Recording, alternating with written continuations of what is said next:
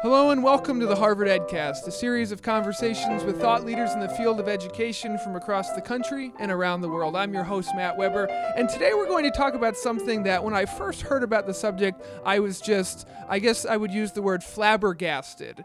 It's students who get all the way to high school and they don't know how to read. Let me repeat that. It's students who get all the way to high school and they don't know how to read. How does this happen?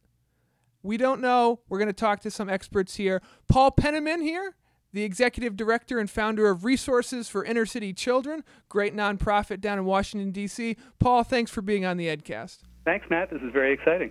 Now, Paul, this notion of students getting to high school without being able to read, how is this happening, and in what context is this allowed to happen? Well, I think, Matt, you have a couple of ingredients in play here. We could indict the whole system, but you have some kids with learning disabilities, and they'll get into middle school with low reading levels, and they'll be fairly compliant kids, and just for showing up, they'll pass their courses. Their teachers will pass them regardless of their skill level. And typically in inner city middle schools, and I can speak specifically about the one feeder school that feeds into Anacostia High School, and that's Kramer Junior High. It can be fairly chaotic in that school. It's really hard for the teachers and staff to maintain order, and a kid can sort of go through and get passing grades and make it to high school and really not have too many skills. Is there any catch in the system that has someone recognize that this is not happening, or that this could be stopped? Well, the city is aware that kids are going to high school with low reading levels. They tend to look at the unfortunate part is they tend to look at kids' skill levels in sort of a binary level, whether the kid is at grade level or not, and whether you make annual yearly progress, as determined by the No Child Left Behind rules, is determined by how many kids make grade level. So a kid that's 4, 5, 6, 7, even 8 grades behind is sort of put in the same pot politically as the kid who might be just a year or 2 or 3 behind. So politically, this kid who's way behind doesn't get a lot of attention. Now, DCPS, District of Columbia Public Schools, is trying to change things up at Kramer. They already made all the teachers there reapply for their positions a couple of years ago, but now they're going to try to do a different model next year called blended learning with a lot higher online components. So we'll see if that works, but every 5 or 10 or 15 years someone comes along with a new educational idea, and it tends to be scrapped in 5 or 10 or 15 years. So we're still we don't really know whether it's going to work.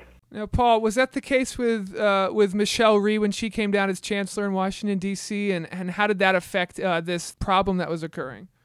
Well, I think she really focused on the percentage of kids who were at grade level, and she did hold schools accountable, which is what the federal push was, too. So I think in that sense it was good that she was able to say, look, you only have 20% of your kids on grade level. It should be higher.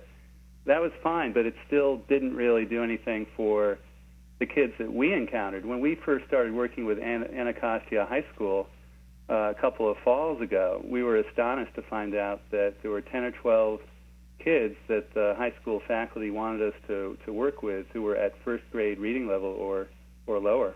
Wow. Now, Paul, let's go back to 2003 now. You talked about the we and what we are doing. The we became Resources for Inner City Children, a nonprofit referred to as RICH in Washington, D.C. You founded this, and you're the executive director right now. What was the reasoning for going into education, for founding this, and for doing the work that you're doing? Well, I had a cushy life, Matt. I was a private tutor. I tutored a lot of rich kids. I was a math teacher for 10 years. I was head of the math department at the Edmund Burke School back in the 1980s.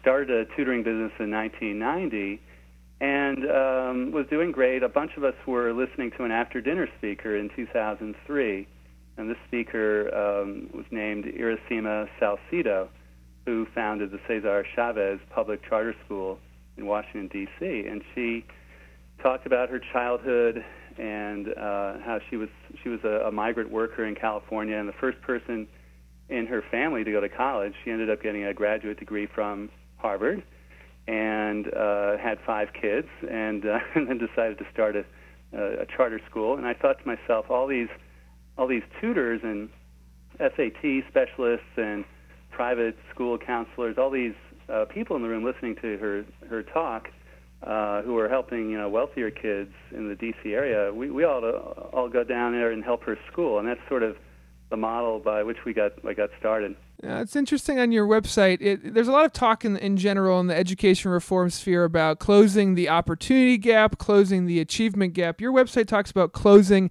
the education gap. Say more about that. Well, we see, there are a couple of gaps here. I actually now have moved to Anacostia, and I see firsthand every day kids who don't really see themselves in a position of opportunity or privilege later on in their lives. Newt Gingrich kind of inartfully mentioned that kids don't see a lot of great role models, but they also don't see themselves in a certain position. So there's an opportunity gap, or at least a perception gap.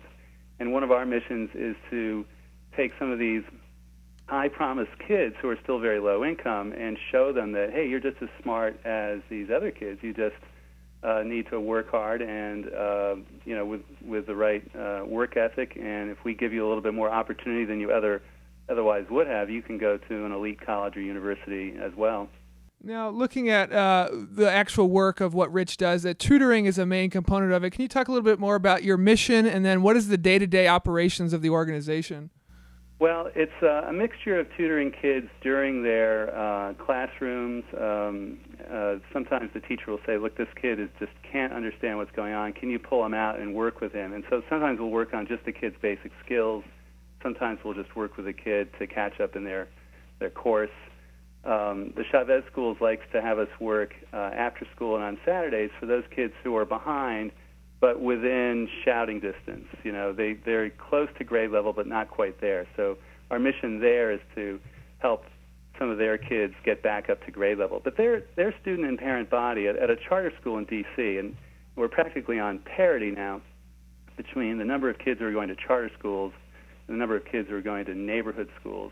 Charter schools have parents and students who generally have bought into school culture and the belief in themselves.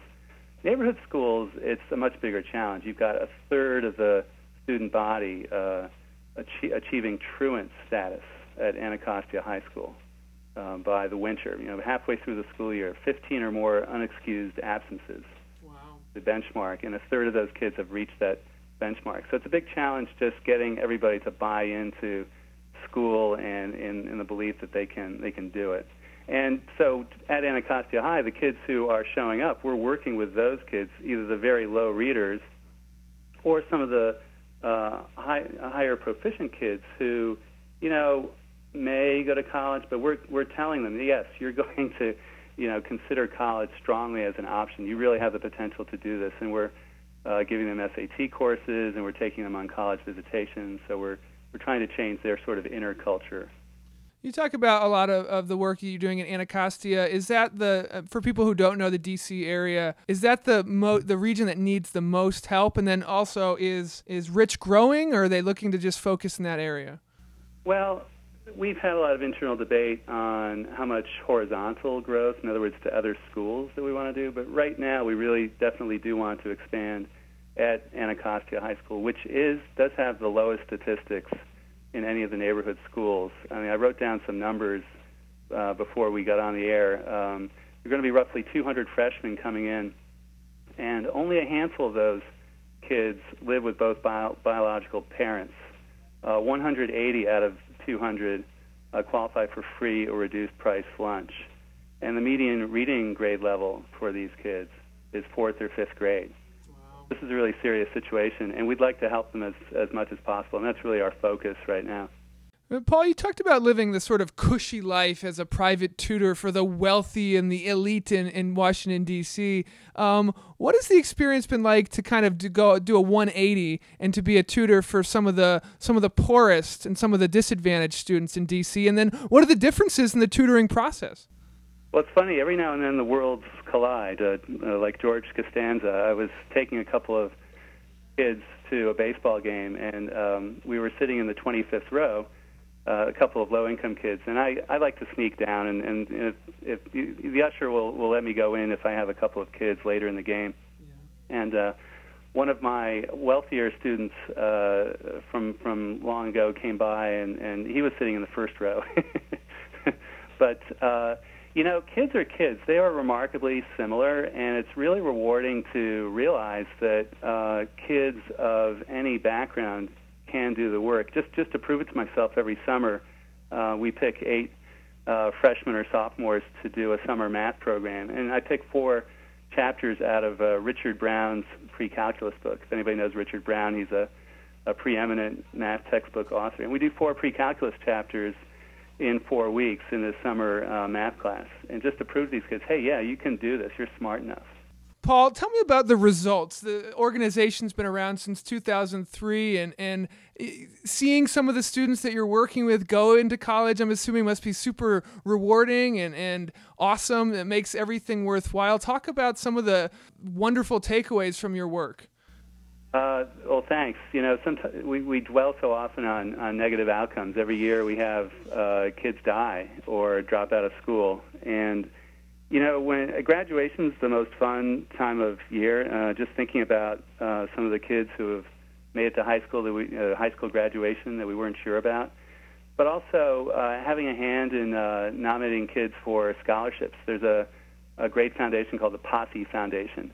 Oh yeah, is that with Deborah Beal? Right. Yeah, that we've actually interviewed her on the show. She's an HGSC alum.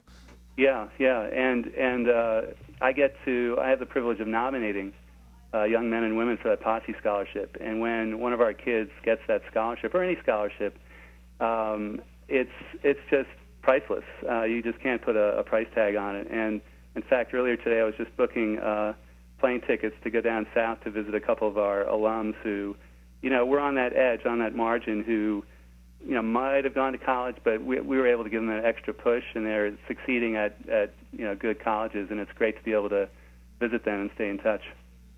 Paul, there's a lot of education nonprofits and organizations around there in the country, some more well-known and some doing awesome work and are just lesser known. What is your pitch right now for people to go to resourcesforinnercitychildren.org, to go to the website? What is your pitch for people to choose your organization to support and to look at and to examine and to support? Well, I think basically the big difference with us, and we're not small by design. This is really only my 3rd year of spending all my attention on the project. But the big difference with us is we hire experienced teachers. Our average experience level is 20 years, and we're a great complement to the young teachers who are just starting out teaching high school. And these teachers know how to diagnose kids. They can tell if a kid needs, this, that, or the other thing. And I can trust them completely with our kids. They do great work, and we actually pay them a little bit. We don't hire a lot of volunteers, so we're a slightly different model. But I think if you ask any of our partner schools, as well as some of the principals who left and wanted us to come with them to their new schools, we do make a big difference. So I appreciate the opportunity for a plug. Paul, last question. This is definitely the least important question. Is the Nationals going to be in the World Series against the Red Sox this year? Well, I was just bemoaning the fact that they might go in as the number 1 seed and have all this pressure on themselves. I definitely think they'll be in the playoffs. If they get to the World Series, I think the pressure might be off a little bit, but I'm worried about that first round. But I still can't believe they have a winning team. I think the world's has spinned off its axis. Worlds are colliding or spinning off axes. Paul Penniman, Executive Director and Founder of Resources for Inner City Children. Rich, the website is resourcesforinnercitychildren.org. Just Google it. Paul, thank you so much for all the work that you're doing in Anacostia and the work that you're doing in the education sector. Thanks, Matt, for the opportunity. This has been the Harvard EdCast, a production of the Harvard Graduate School of Education. I'm your host, Matt Weber. Thank you kindly for listening.